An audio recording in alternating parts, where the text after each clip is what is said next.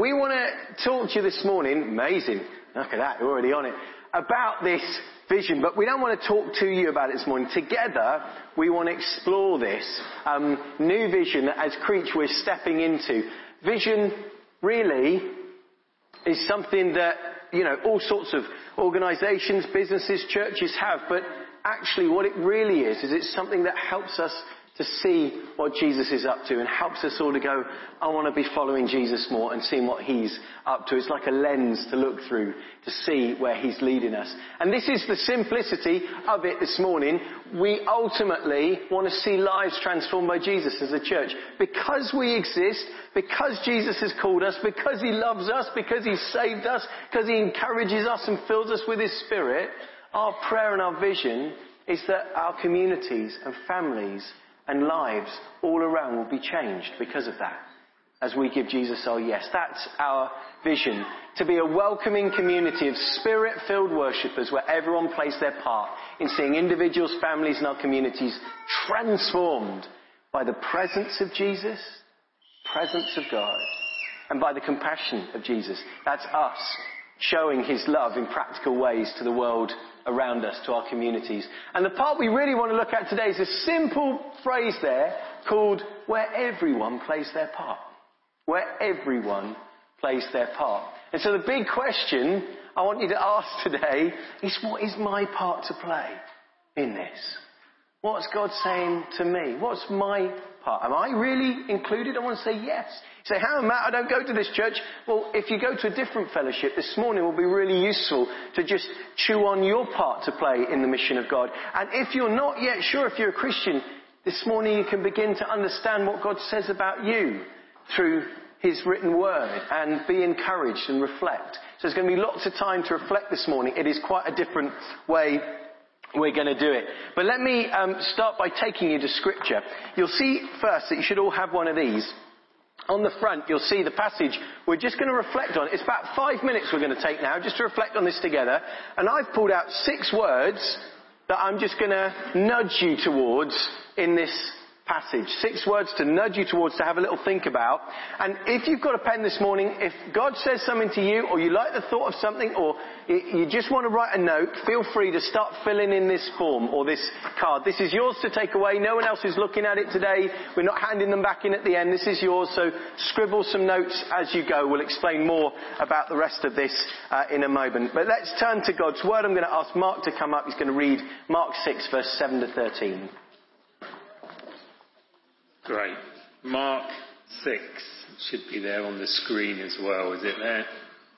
Oh, I've got the clicker. No, I haven't. Can you move it on? There we go. Matt's got the clicker. Let's read Mark 6.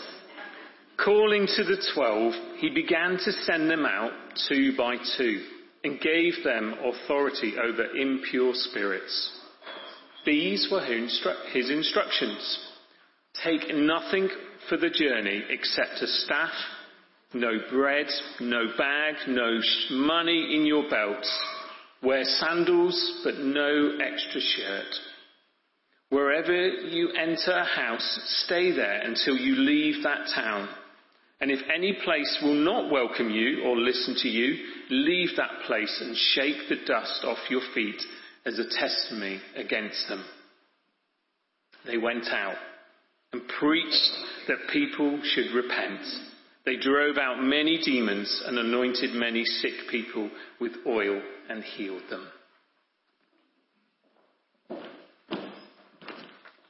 Amazing. So that's it. That's what you need to do. Get your sandals on, no extra shirts, and let's go out and do it, shall we? Is that it? Well, maybe. But let's reflect on this a little bit this morning. I just want to say, if you want to use Creche facilities, there are some at the back. Please don't feel you must. If we've got gurgly babies chattering away, we love that too. But if you do want to, there's a team out there and some toys for those preschoolers and infants as well, just to let you know. But take a moment to reflect on this passage with me, because it's a really significant moment in the lives of these disciples. It's actually the moment where Jesus goes, and now you. Up to that point, they're like, whoa, Jesus is amazing. We're following Jesus. He does all the stuff. And at this moment, Jesus goes, yeah, but my plan's always been for you to do this too. So go and have a go. It's your turn. Here they are.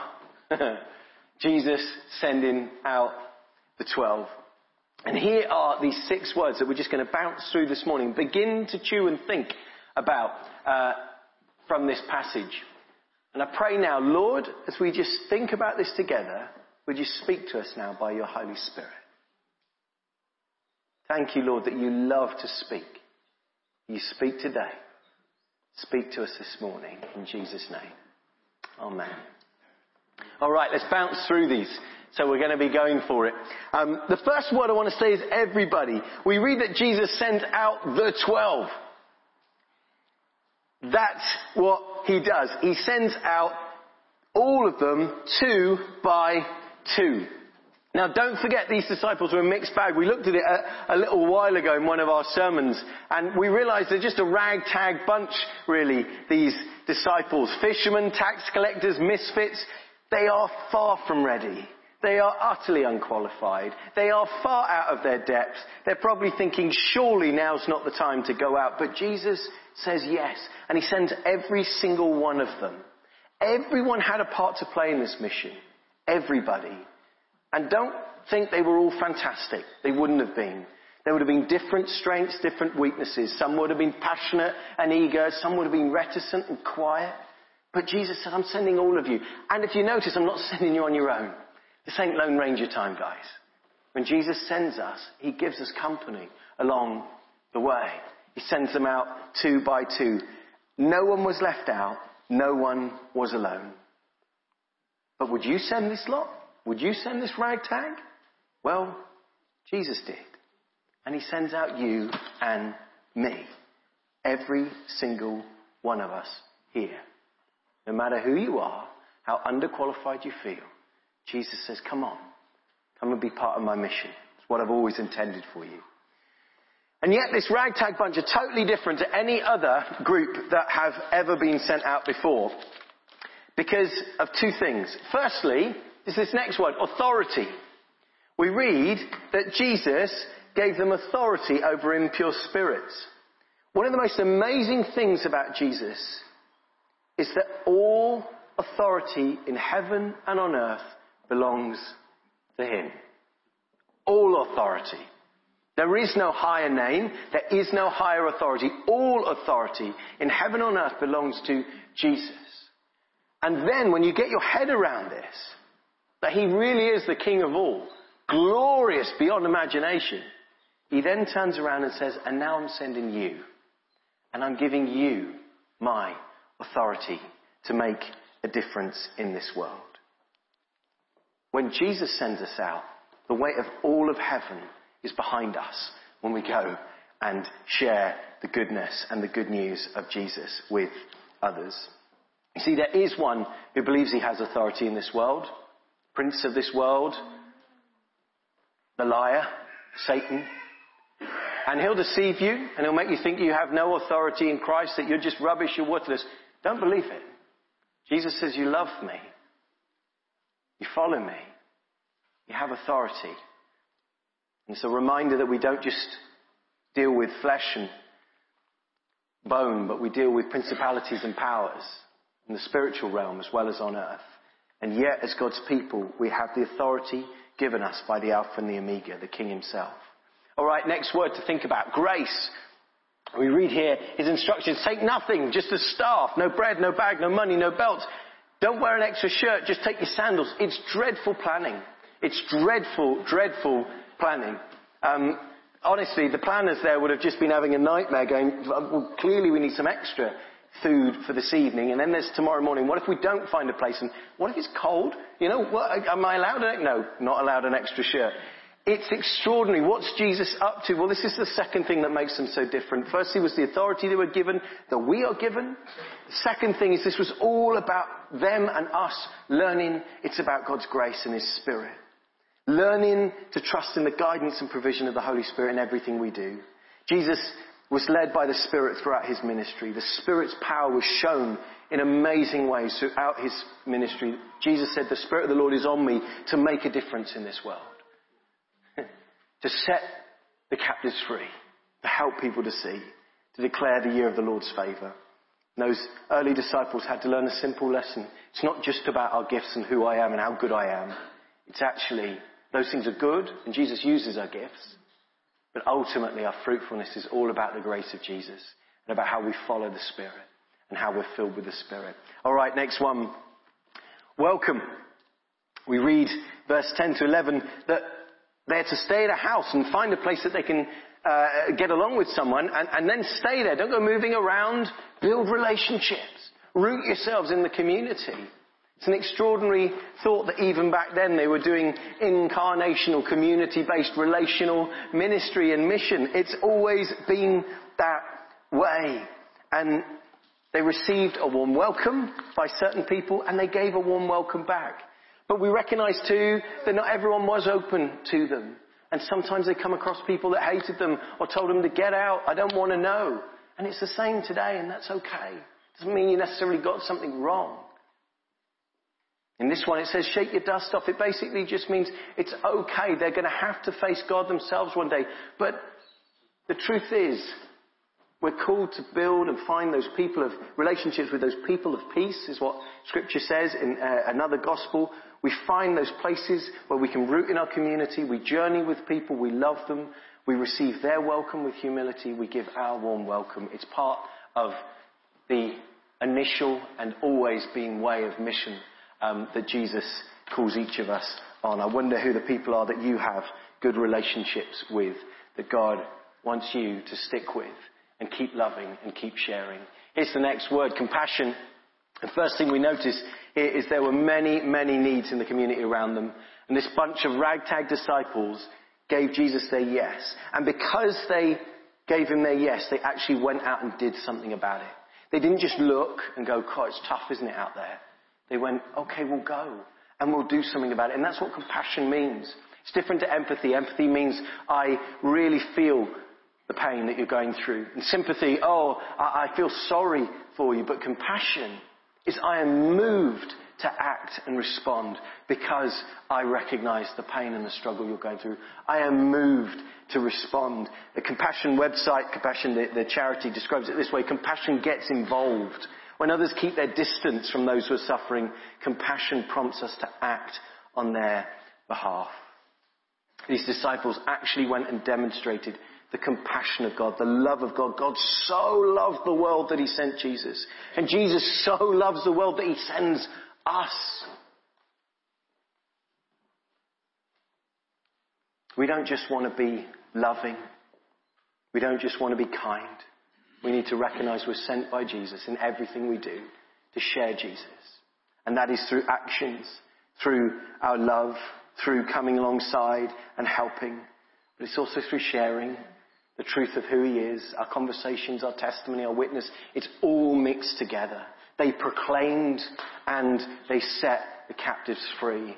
They told about Jesus and the response that people could give to him and needed to give to him, and they showed them love, real love, compassion in action. I wonder, what would it look like to see the captives set free in our world and our society today? Because God's people actually act with compassion. Well, we see it all around, don't we? We see it all around in some of those ministries you'll think about today. All right, last one. It's a simple word, transformation. And it's a simple thought for you. Because these ordinary folk actually went, lives were utterly, eternally transformed forever.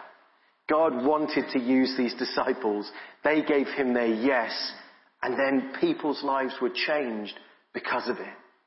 When they came back, they were utterly buzzing. Jesus, you should have seen what we did. It was extraordinary. It was amazing. This person was blind and now they can see. And this person, they were demon possessed and the demon came out and this person was broken and hurting. And we brought healing and hope and restoration to them. Jesus, it was amazing. And Jesus goes, yeah, I know. It's why I sent you. And remember your love too. Remember your name's in the book of heaven. This is what Jesus calls us to be involved with.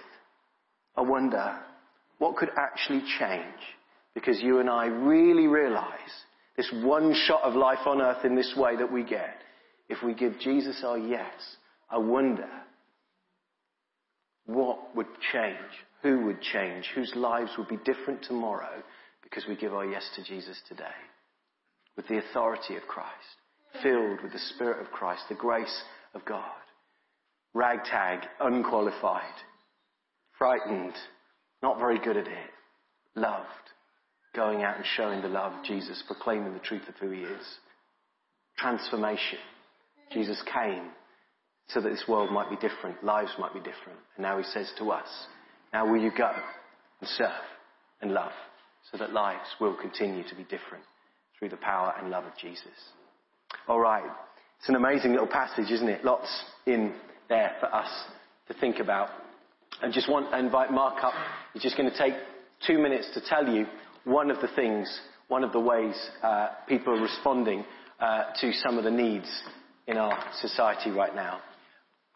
So just want to share something that's kind of been seen. People have seen the struggles in the church. They've been aware of the challenges of heating and cost of living, and people have responded with compassion already. And that's what we're kind of calling a life ministry, these compassion ministries. And just going to show you 2 examples. One is what they're calling Warm Wednesday. The parent and toddler group currently meets 10 till nearly 12 o'clock, 10:30 till nearly 10 o'clock.